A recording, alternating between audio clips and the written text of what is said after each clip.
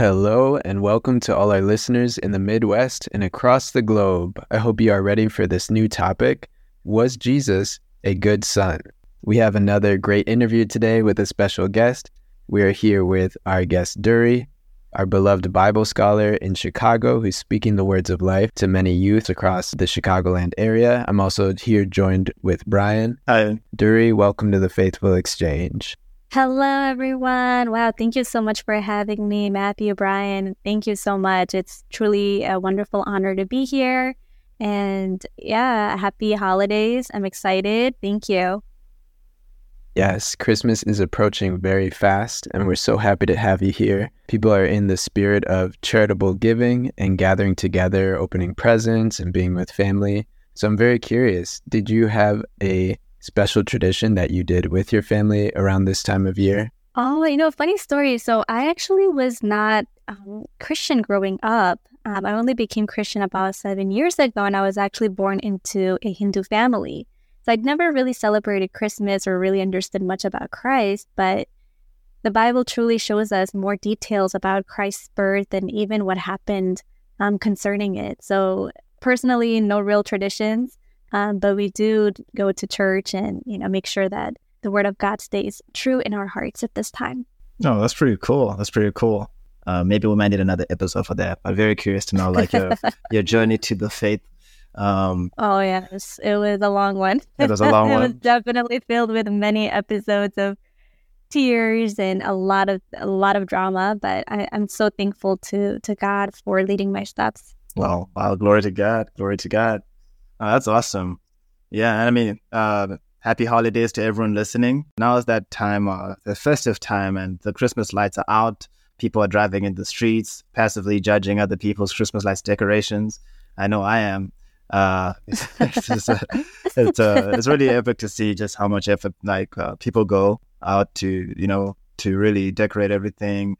Sales are out there, but one thing that we always have to remember is the center of everything is actually the birth of our Lord and Savior, Jesus Christ, on his birthday too. On his birthday, he was also given gifts. He was given gold. Every child just got to get that gold, frankincense and myrrh. But it's pretty epic to be able to really think about the life of Jesus, and especially today's topic is pretty interesting as we're looking at, was Jesus a good son? Right. And we're looking from a cultural perspective, not a spiritual perspective. So, of course, Jesus, he was like an amazing baby, perfect person without sin. Even the Bible says so. And there's no way that, if Santa was looking at his naughty list, there's no way Jesus was going to be on that list. But we want to see a different perspective, right? From the perspective of the world, or just culturally speaking, was Jesus a good son? What do you think? What do you say about that, Dury? Yeah, thanks for asking. That's true, right? And it's something for us to really think about. So yes, from God's perspective, Jesus was indeed a righteous person. But if we think about it from a cultural viewpoint, it wasn't really the case. But of course, please, I want to emphasize that we're not saying that Jesus was a bad person or he did bad things. It was quite the opposite. And from God's perspective, Jesus actually always did what was right. Maybe we can take a look in John chapter 8, verse 29. Amen. For those who have their Bibles with them or just want to jot this verse down, we're reading John chapter 8, verse 29. And it reads, "The one who sent me is with me. He has not left me alone, for I always do what pleases him." Amen. Amen. So Jesus always did what pleased God.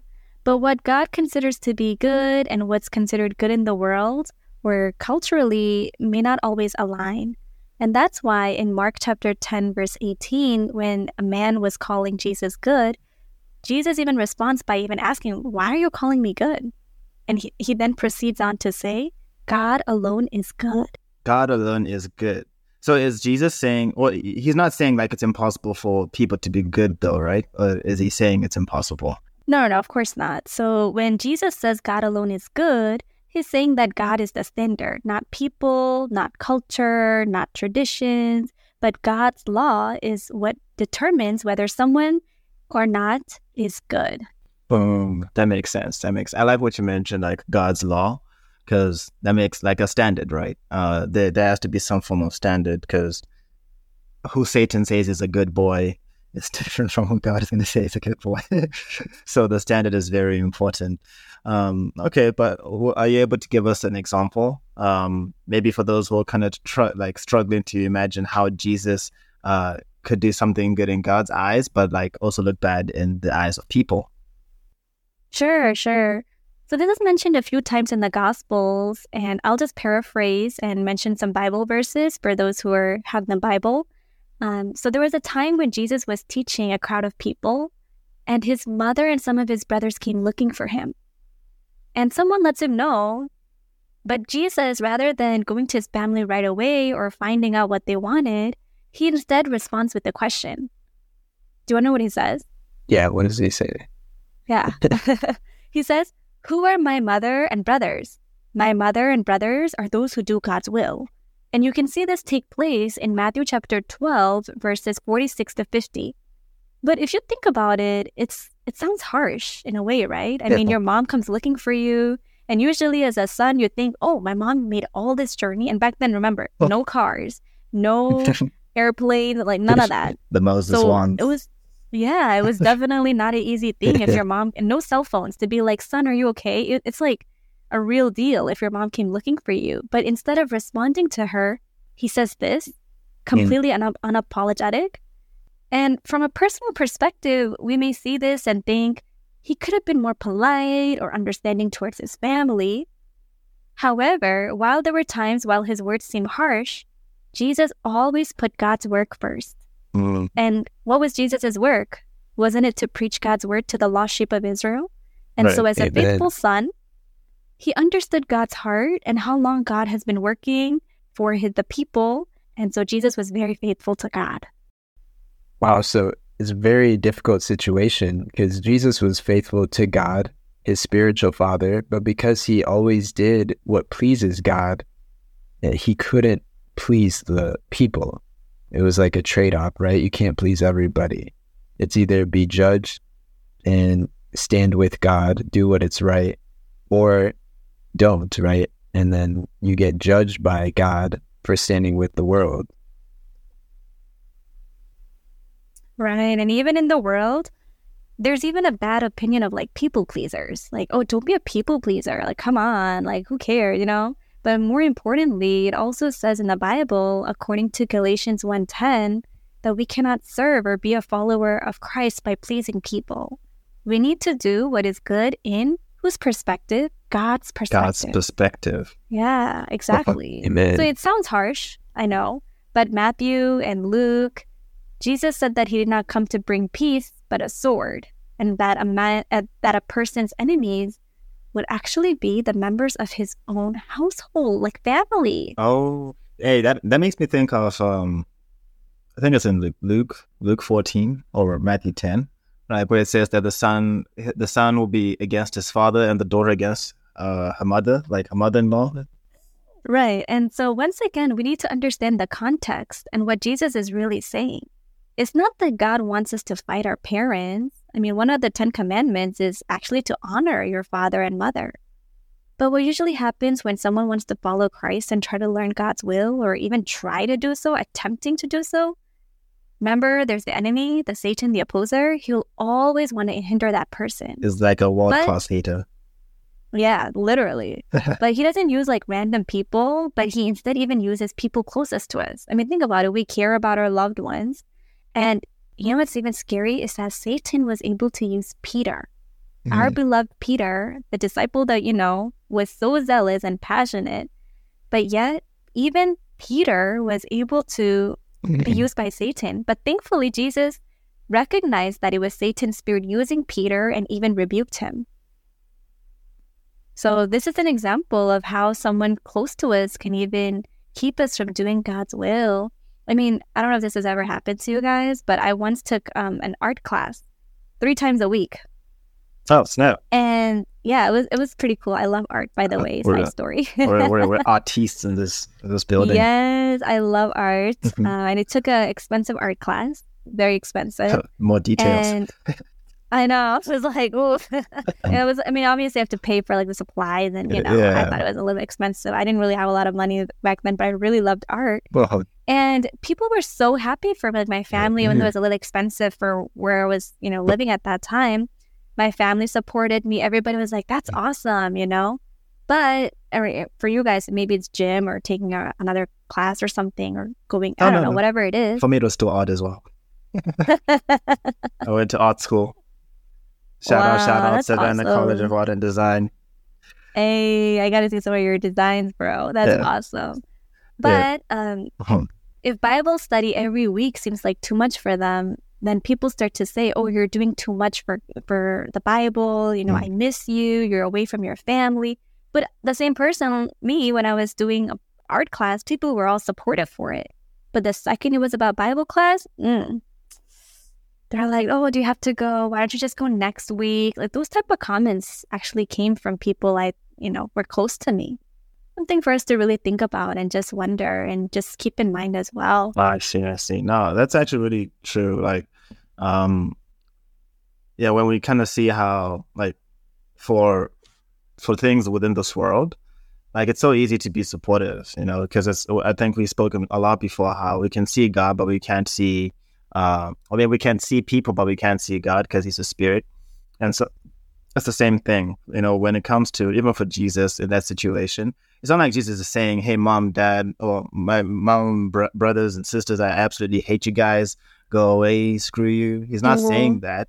He's just saying that, hey, between you, my family, like from birth, like blood-related family, and these people who actually he just knew them like 3 years, right? Like these people who I've barely known my whole life, but are doing God's work. I am more a brother to them than to you. And I think it's like kind of as we continue to mature in our faith walk, we get to that stage where we realize that we need to, we want to be around people with the same ideology, the same kind of mindset and heart. That's true. And we want to be people who ultimately want to have the same ideology with God.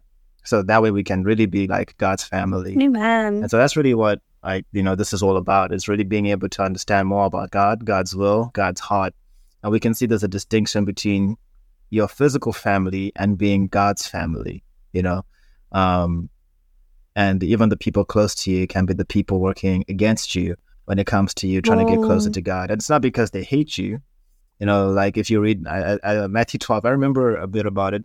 If you read like just before that, they were saying Jesus was demon possessed. So, you can kind of imagine like his family is probably like, hey, gotta cover, like look out for Jesus. Like, dude, people are talking smack about him, like get him to stop speaking so that like people would stop saying what they're saying. So they're probably thinking in their head that we're doing him a favor, we're covering his image or something. But actually, this was God's will that he should be preaching to people, to the multitudes. And so without even realizing, they were also being used to hinder the work of God, which is ultimately the work of Satan that they would have been doing. Not that they're satanic or Satan worshippers, but through misunderstanding God's will, it's possible for even the people close to you to be the people used against you. So it's very important that we're able to stay close to this word of God and be one in this word of God. And, this holiday time, it's a time of family and friends, but ultimately it's a time to celebrate the birth of Jesus and really reflect on everything it did for us. So here at the Faithful Exchange, we really want to say thank you so much for joining us. To our special guest, Duri, thank you so much for sharing such insight. She is an amazing, she won't say it, so I'll say it. She's an amazing Bible scholar and also teacher. And, you might be lucky to catch her in one of these seminars one of these days. But as always, there's always an opportunity for us to be able to study more. So there is the ministry that Duri works with. It's the outreach ministry of the Chicago Church that also, by God's grace, is sponsoring this podcast. And let's be people who invest more in our spirit, understand the life of Jesus and his disciples who lived about 2,000 years ago. And let's also be people who understand God's will for believers in this day, all right? 2,000 years ago, they had their faith, but this time we have what we have to believe in too. So contact us on Instagram or Facebook. You can check the episode description. All that content is there. If you have any prayer requests, Bible study time or questions, suggestions for future topics, feel free to message us, DM us. I would love to get in touch with you. So today we discussed, was Jesus a good son?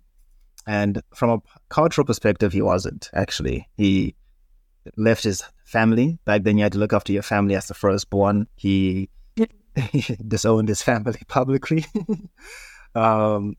which is just not a good thing to do in any case. But he had his priorities right. Between being number one in God's family and being number one in the family at home, he chose to be number one in the eyes of God in a very humble way. So let's also be like Jesus, living a faith walk, not for people, even the closest family. Like they're not gonna, I'm not gonna be in heaven because my brother is my brother or my sister is my sister. I'm gonna be in heaven because I kept the faith walk that God could acknowledge. So we should always put God first. And once again, from the Faithful Exchange, we appreciate all of you for listening and hope that you will listen again next week in another epic episode. Will there be a special guest? Why don't you come and find out next week? But at least for today, thank you all so much and have a wonderful Christmas. Thank you, everyone. Please have a good time with loved ones. Thank you.